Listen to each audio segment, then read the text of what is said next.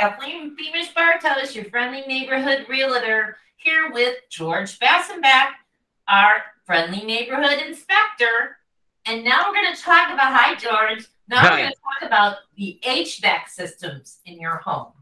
And the HVAC systems are your furnace, if you have central air, hot water tank, and your thermostat. Right, George? Yes, if you have a furnace also. Some people have baseboard heat, so that would be a boiler. not necessarily. You could have electric heat, baseboard heating too. So that would be a heat pump. No. Did both. Okay, I don't know. What is it? Okay, baseboard. It's electric. It's a heat pump. No, baseboard heating is going across the baseboard, and you have different thermostats for each room. Oh, okay. And it just controls that baseboard heating in that room. So it's not radiators, because that's water. Right. It's baseboard electric. Okay. Right. Well, that was interesting. I didn't know that. So yeah. Tell us some more about furnaces. Okay. I'm sorry, I didn't hear the question. Okay. I said, why don't you go into more detail on what you inspect with a furnace? Okay. Pretty much what we do is I go in, and even if it's 90 degrees outside, I turn up the heat all the way. Yep. We give it single time and everything, right. And I can vouch for that. Yeah, yeah. That last house we did, man, it was kind of humid that day, and it was Anyways, we go in, we turn up the heat. When I go down there, I look for several different things. One, how dirty is the unit?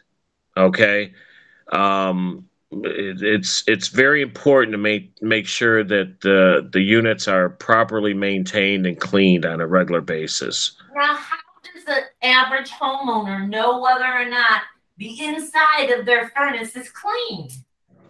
Regular maintenance. If the furnace is less than 10 years old, I tell them have it serviced at least every 2 years. Every 2, okay. Over 10 years old, it should be serviced every year. So I say the rule of thumb is September. Have somebody come out, check your furnace, make sure that it's cleaned properly and that everything is working properly in it. Okay? So that's the first thing. We look to make sure, how dirty it is. Second thing is I look at the flame. If it's a gas, I look at the flame on it to make sure that it's a nice blue color. Sometimes you have a tint of red or orange, but that just means there's a little bit of dirt in there. Okay. If it's completely red or orange, then you could be having a possible problem with your heat exchanger. Okay. So I look at that. I look to make sure that there's a filter in the unit and that it's clean and it's going the proper way. Mm-hmm. A lot of people don't know that there is a certain way to put in a filter. I don't know if you remember this, but 3 years ago when I moved into this house, you did the inspection. And last year I was changing the filter in the AC, in the furnace, changing the filter this time of year. And all of a sudden my AC didn't work anymore. And I had to pay this guy to come out and look at my furnace, and here it was just because I didn't close the door good enough. Yeah. I didn't close the door. I didn't tighten it good enough after I put that filter in. Yeah, there's a safety mechanism on those that if you don't secure the door properly, it will not kick back on. And another tidbit of information that I learned just this week as well. My AC went out this week on me, and I have asthma, so it's not an option to open the windows. So I went down and looked at it, and I saw that the pipes were freezing up. I saw some ice on it. And that happens a lot with me because I like to keep my house at 63 winter and summer. 63 all the time. So I turned it off for several hours, let that melt, then I turned it back on, and we're fine. Yeah. Yeah, you gotta be People. you gotta be really careful when you're doing and I would put like insulation around that too to kind of help that out. Okay, there is insulation around it, but It still froze up, huh? yes, because Wow. Your house must be really cold. yes, I like to have it cold. That's happened to me for years in the old house. It happened. They would come out and say, "You can't turn it this low all the time." And I'm like, "Yeah, I can. It's my house."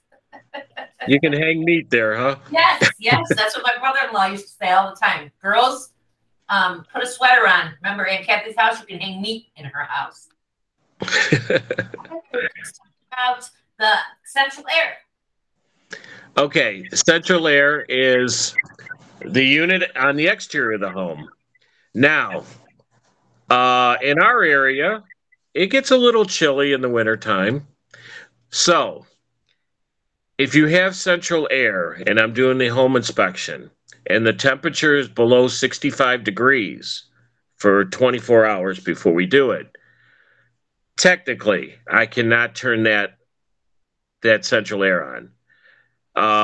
If it's somewhere right around, why is it that you can't turn it on? It could damage the parts inside the central air itself or the unit outside.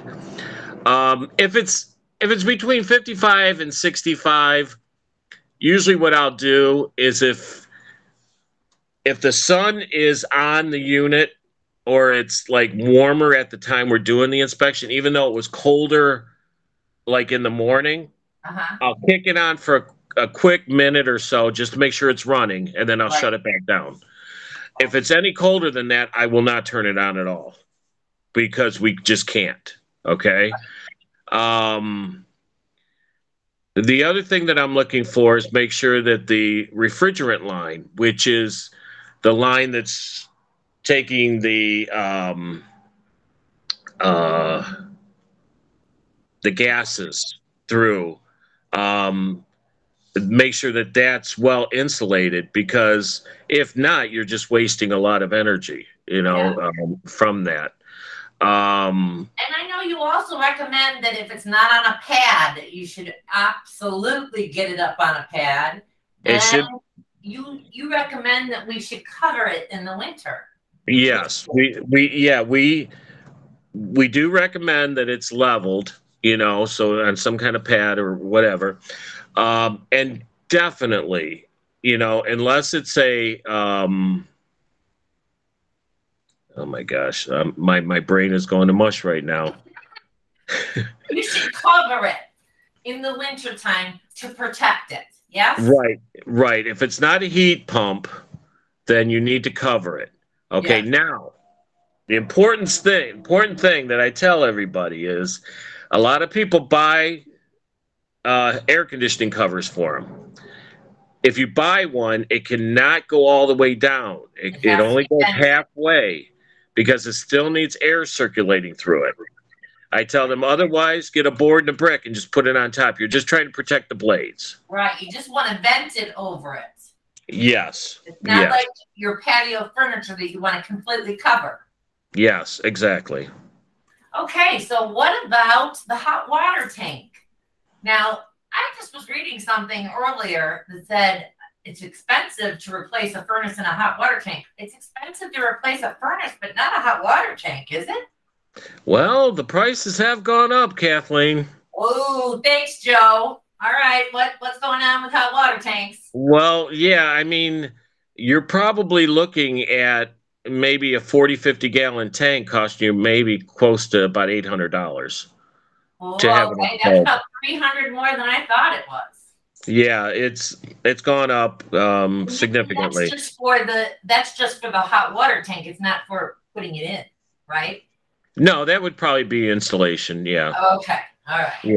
You used to be able to get a hot water tank for $150. I don't know. I haven't had to price one lately. I used to be able to. I mean, probably years ago, but Yeah. What's important that we need to inspect? What can we look at on the outside of a hot water tank to know whether or not it's been maintained properly? Okay, there's several different things that we look at. We look at to see if there's any corrosion around the pipes. We look to see if there's any leaking going on.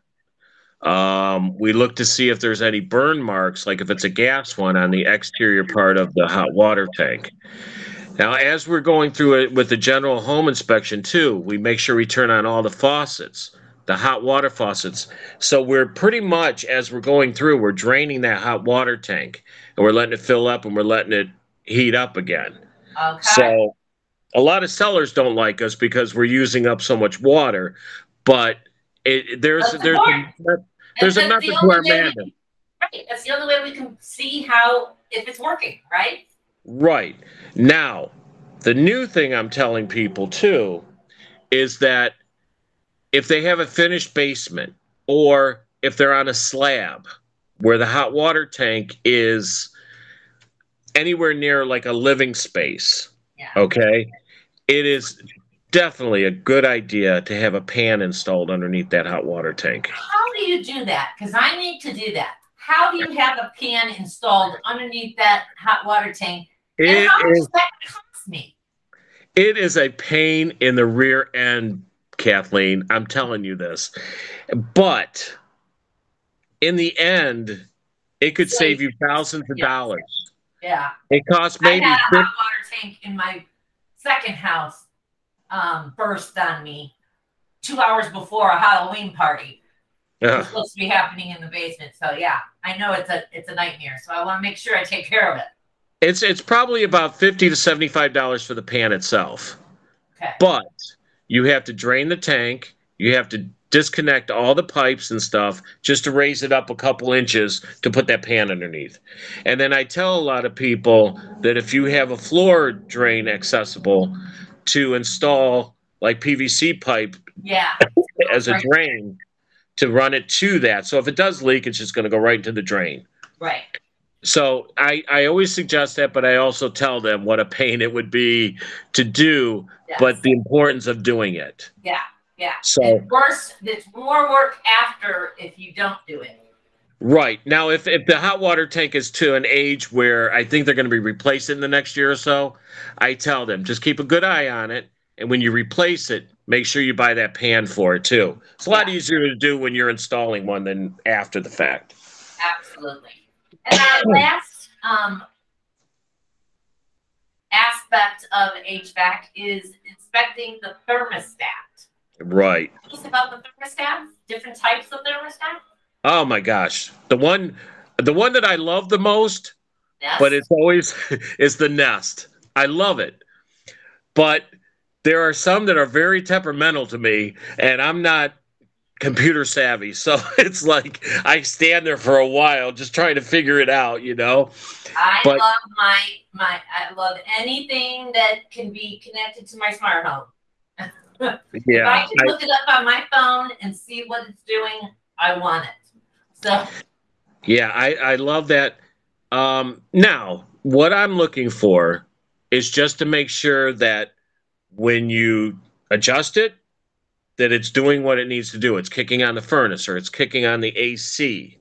A lot of times, and now I bring batteries with me because, especially in vacant homes, you go in there and the battery's dead. Mm-hmm. So, you know, and a lot of people, most people do not even realize that there is a battery in there. Yeah, and a lot of the newer ones, the older ones, like the twist that they're connected. $75 to find out that there was a battery in there. Right. I had to have a guy come out. I called the guy because I said my thermostat's not working. So $75 is what my home warranty charges me for to have somebody come out and look at it. Came out and looked at it, and that's exactly what was wrong. That the battery needs a new battery. And I had no idea there was even a battery in there. Yeah, and if you look at it, it says battery's low, so you can you can see it. But yeah, so I just check it to make sure. You know, I did a house the other day in Brook Park that There was nothing. I changed the batteries and it was still not working. So they had to have somebody come in and replace the thermostat. Okay. All right. So when we're looking at the HVAC, inspecting HVAC, we're looking at the furnace, central air, if you have it, hot water tank, and your thermostats. George, this was very informative. Thank you so much. Is there anything else you want to add? The one other thing, hot water tanks. If you have an electric hot water tank, just kind of there is an element that goes into that heats up the tank. So if for some reason you're not getting hot water, you can usually just replace that element instead of replacing the whole tank. Oh, awesome. Good tip. So just keep that in mind that there are some that you can do that. Right, just for the electric ones. Okay. Is an electric or a gas one better than the other, or is it just like buying a Ford or buying a Chevy? Some people like the Ford, some people like Chevys. Yeah, it heats the water. You know. Does it take longer for electric to heat it than does gas? Probably. You know, I mean, I've had an electric one before. I lived in an all-electric house for 28 years. I never noticed any problems like that. No. I must have had gas, so I moved to this house. And now when I go to use the stove, I'm frightened to death because I see fire. I just can't do it. I'm like, I want an electric stove. I know the gas stove, everyone says it's better, but it frightens me. It's a taste thing, you know. It's whatever your taste is. Well, thank you again, George, and everybody. Thank you for joining us. This is Kathleen Beamish-Bartos with Beamish Homes, your friendly neighborhood realtor, here with George Bassenbach. You can reach me at 440-821-2269, and you can reach George. 440-429-4932. Thanks, everybody. Join us next time. Have a great day. Thank you, Kathleen.